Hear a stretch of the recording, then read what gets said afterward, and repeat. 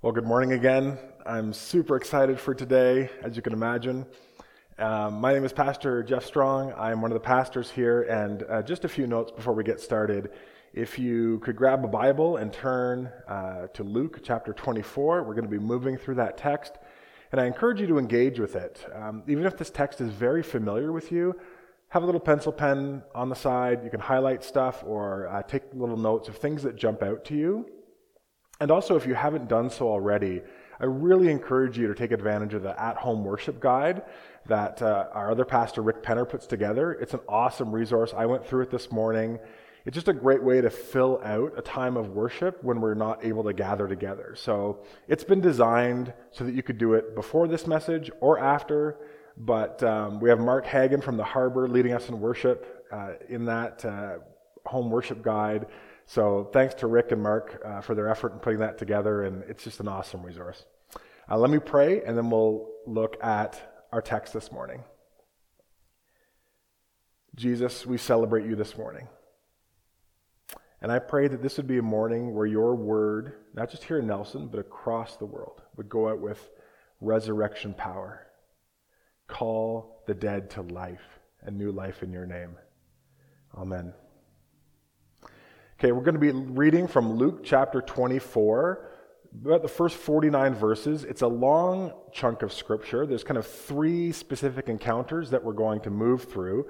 I like Luke's gospel because at the start of the gospel, Luke says, I've compiled this by vetting a number of eyewitness accounts. So we're kind of reading a historical account of the events of that first Easter morning that have been vetted, because Luke wanted to carefully put together an account of all these things that have happened. So I like going through Luke and reminding myself that this isn't just a fairy tale, this isn't just a story cobbled together after the fact. It is a historical account that has been carefully vetted by someone who wanted to get the facts and the details right. Beginning in verse 1. On the first day of the week, very early in the morning, the women took the spices they had prepared and went to the tomb. And they found the stone rolled away from the tomb. But when they entered, they did not find the body of the Lord Jesus. And while they were wondering about this, suddenly two men in clothes that gleamed like lightning stood beside them. In their fright, the women bowed down with their faces to the ground, but the men said to them, "Why do you look for the living among the dead? He's not here. He is risen. Remember how he told you while he was still with you in Galilee, the Son of Man must be delivered over to the hands of sinners, be crucified, and on the third day be raised again." And then the women remembered his words. When they came back from the tomb, they told all these things to the 11 and to all the others. It was Mary Magdalene, Joanna, Mary the mother of James, and the others with them who told the apostles. But the apostles didn't believe the women because their words seemed like nonsense to them. Peter, however, got up and ran to the tomb. Bending over, he saw the strips of linen lying by themselves, and he went away, wondering to himself what had happened. Now that same day, two of them were going to the village called Emmaus. It's about 7 miles from Jerusalem. They were talking with each other about everything that had happened. And as they talked and discussed these things with each other, Jesus himself came up and walked along with them. But they were kept from recognizing him. And he asked them, "What are you discussing as you walk along the road?" And they stood still, and their faces were downcast. One of them, named Cleopas, asked him, "Are you the only one visiting Jerusalem who does not know the things that have happened in these days?" "What things?" he asked. "Well, about Jesus of Nazareth. He was a prophet, powerful in word and deed before God and all the people. The chief priests and the other rulers handed him over to be sentenced to death, and they crucified him. But we had hoped that he was the one who was going to redeem Israel. And what is more, it is the third day since all this took place. And in addition, some of our women amazed us. They went to the tomb early this morning, but they didn't find his body. They came and told us that they had seen a vision of angels who said that Jesus was alive. And then some of our companions went to the tomb and found it just as the women had said, but they didn't see Jesus. He said to them, "How foolish are you, and how slow to believe all the prophets have spoken? Did not the Messiah have to suffer these things and then enter his glory?" And then beginning with Moses and all the prophets, Jesus explained to them what was said in all of the scriptures concerning himself. As they approached the village to which they were going, Jesus continued on as if he were going farther. But they urged him strongly, "Stay with us. It's nearly evening. The day is almost over." So he went in and stayed with them. When he was at the table with them, he took bread and he gave thanks. And he broke it and he gave it to them. Then their eyes were opened and they recognized him. And then he disappeared from their sight. And they each asked each other, "Were not our hearts burning within us while he talked with us on the road and opened the scriptures to us?" They got up and returned at once to Jerusalem, where they found the 11 and those with them assembled together. And they said, "It's true, the Lord has risen and appeared to Simon." Then the two told what had happened along the way and how Jesus was recognized by them when they broke the bread. And while they were still talking about this, Jesus himself stood among them and said, "Peace be with you." They were startled and frightened, thinking that they saw a ghost, but he said to them, "Why are you troubled? Why do doubts raise in your mind? Look at my hands and my feet. It's I myself. Touch me and see. A ghost doesn't have flesh and blood, as you see me have." And when he had said this, he showed them his hands and his feet. And while they still did not believe because of joy and amazement, he asked them, "Do you have anything to eat?" And they gave him a piece of broiled fish, and he took it and he ate it in their presence. He said to them, "This is what I told you while I was still with you. Everything must be fulfilled that is written about me in the law of Moses and the prophets and the Psalms." And then he opened their minds so that they could understand the scriptures. He told them, "This is what is written, the Messiah will suffer and rise from the dead on the third day. And repentance for the forgiveness of sins will be preached in his name to all the nations, beginning at Jerusalem. And you are witnesses to these things. I am going to send you what my Father has promised, but stay in the city until you have been clothed with power from on high."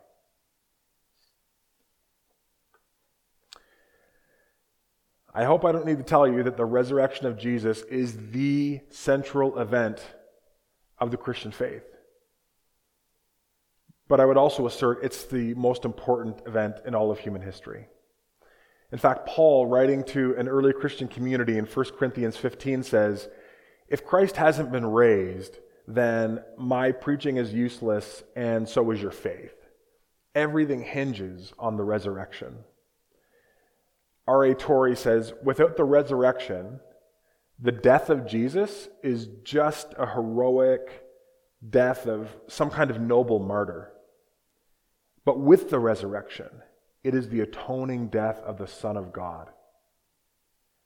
N.T. Wright echoes the centrality and urgency with which we need to understand the impact and significance of the resurrection. He says, the bodily resurrection of Jesus isn't a take it or leave it kind of thing, as though some Christians are welcome to believe in it and others are welcome not to believe it. If you take it away, the whole picture is different. Take away the resurrection, and Karl Marx was probably right to accuse Christianity of ignoring the problems of the material world. You take it away, and Sigmund Freud was probably right to say that Christianity is just wish fulfillment religion. You take away the resurrection, and Friedrich Nietzsche was probably right to say that Christianity was simply a religion for wimps.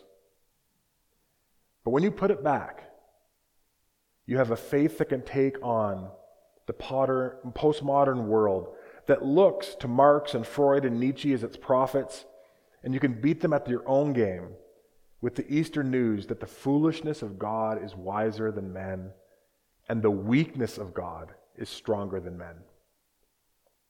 At the heart of Christianity is the real bodily resurrection of Jesus.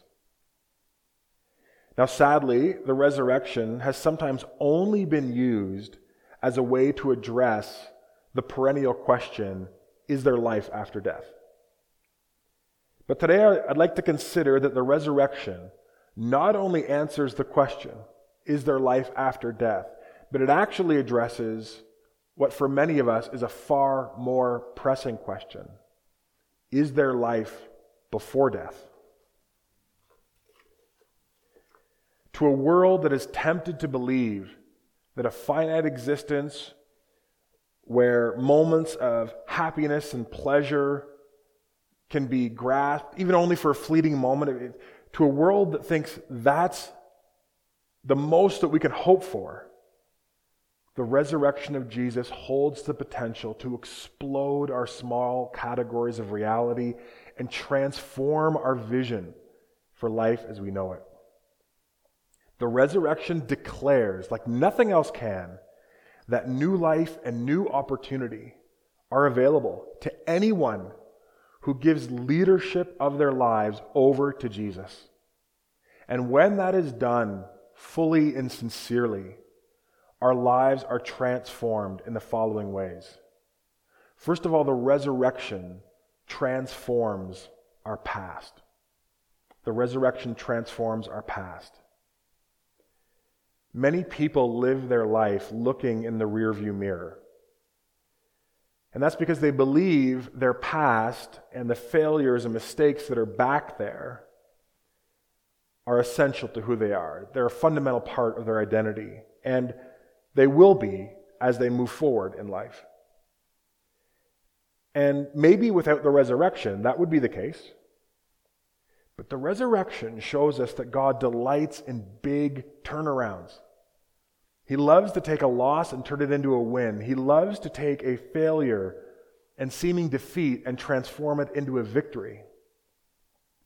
And that means that when we turn our lives over to Christ, we are gifted with a profound newness that allows us to move forward, not indifferent or ignorant to our past, but understanding that in Christ, our sin, our shame, our failures, our mistakes, our guilt, they no longer dominate and define us. We're no longer bound by them. We are free when we let the Lord of life break the chains and follow him into the future that he has for us. That's why Paul writes in 2 Corinthians 5, if anyone is in Christ, new creation has come. Everything old has passed away, and look, everything is new. That's an amazing, transformative vision for how we understand our past. Now, it doesn't mean that everything before Jesus' grace and fulfillment is erased in the sense that it didn't happen. But again, it means that it no longer dominates and defines us.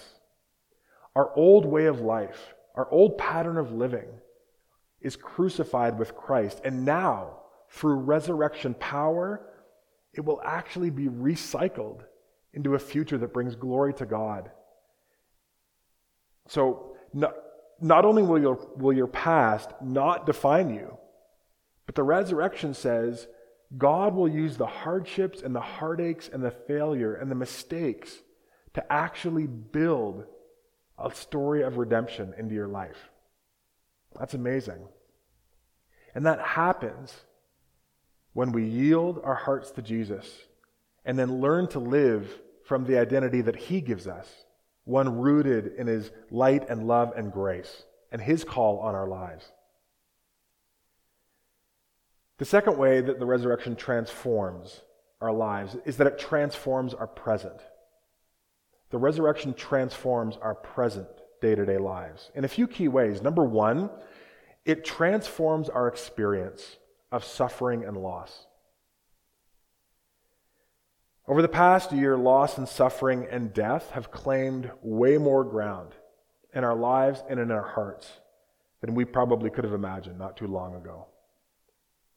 And I imagine we resonate with the disciples on the road to Emmaus with faces downcast, shoulders shrugging and saying, we had hoped that Jesus was going to be the one to deliver Israel. That was their way of saying, we had hoped for better times. We had hoped for a better life.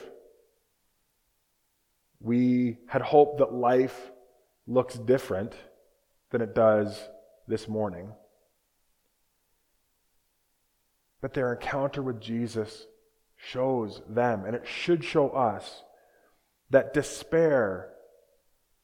in despair, we shouldn't just expect to be comforted by God, but God can actually take despair and reverse it and redeem it into a resiliency and an endurance that is anchored to a sure and certain hope. Josh McDowell writes, no matter how devastating our struggles, our disappointments, our troubles, they are only temporary. No matter what happens to you, no matter the depth of tragedy or pain that you face, no matter how death stalks you and your loved ones, the resurrection promises you a future of immeasurable good. And the resurrection shows us that a wounded Savior walks with us. Right? Jesus comes into the presence of his disciples and says, look at my hands and feet. I'm now walking with you as a wounded one in your pain to, yes, bring comfort, but to also build anticipation that this pain, these tragedies, this suffering is not the end of the story. Our present becomes transformed by the presence of Jesus. And that means that the resurrection animates your life with real hope. The resurrection animates your life with hope. Now, I don't know if anyone watches Parks and Recreation out there. There's this really great scene where Ron Swanson is in a diner, and the waiter comes and Ron Swanson says, I'd like all the eggs and bacon that you have. And the waiter goes to leave, and Ron Swanson stops him and says, okay, well, just come back. I'm concerned that what you heard me say was, I'd like some eggs and bacon. What I said was, I want all the eggs and bacon that you have. And in that spirit, I want us to really hear not just what I said, but what I didn't say. The resurrection animates your life with hope.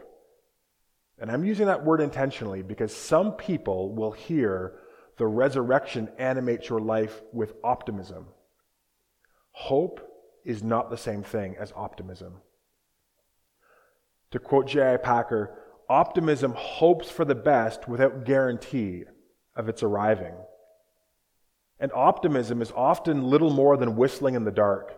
Christian hope, by contrast, is faith looking ahead to the fulfillment of what God has promised. As when the Anglican burial service inters the corpse in a sure and certain hope of the resurrection to eternal life through Jesus Christ our Lord. He continues, he says, optimism is a wish without warrant. Christian hope is a certainty guaranteed by God himself. Optimism reflects ignorance as to whether good things will ever actually come. But Christian hope expresses knowledge that every day of one's life and every moment beyond it, the believer can say with truth on the basis of God's own commitment that the best is yet to come. And with that kind of hope, you live with a new purpose.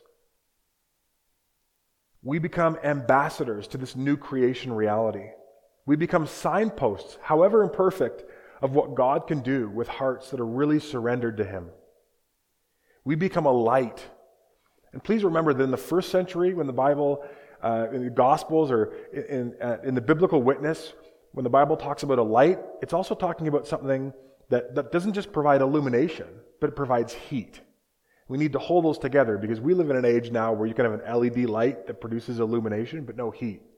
But in the Bible, when it talks about light, it's talking about illumination and heat.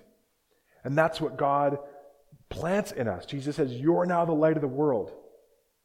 We're lights to those around us. We reveal God's power as we bring restoration and healing and forgiveness and love and his soul renovating truth into the lives of those who are still under the delusion that death holds the final say, that sin is actually life-giving, and that living for one's own happiness and one's own fulfillment is the most reasonable and highest pursuit.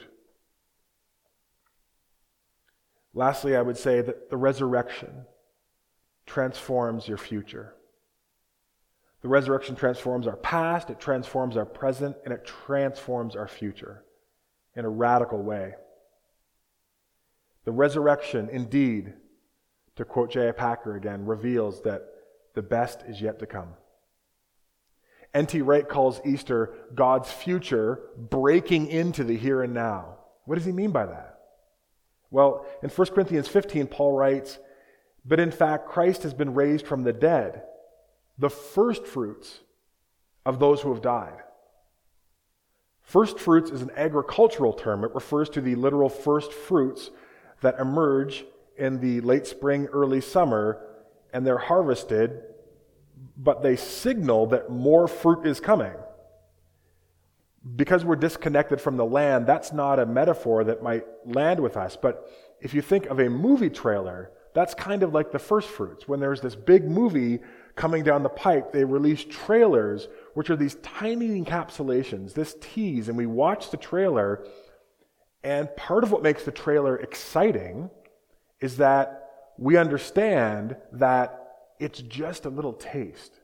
It's just a foretaste of a bigger story that is actually going to come into our lives. We just need to be patient and wait. And the resurrection of Jesus is like that. It's a trailer for new creation. It gives us a window into what the future holds for those in Christ. A resurrected material body. Right? Jesus says, "Look at my body. Touch. A ghost doesn't have skin and bones like I have." That's our future. Not to live in a ghostly spirit, up and away, not to live in a kind of an ambient, disembodied consciousness, but our future is real life in a real body, but a body that lies beyond the corruption of sin and death, aging and sickness.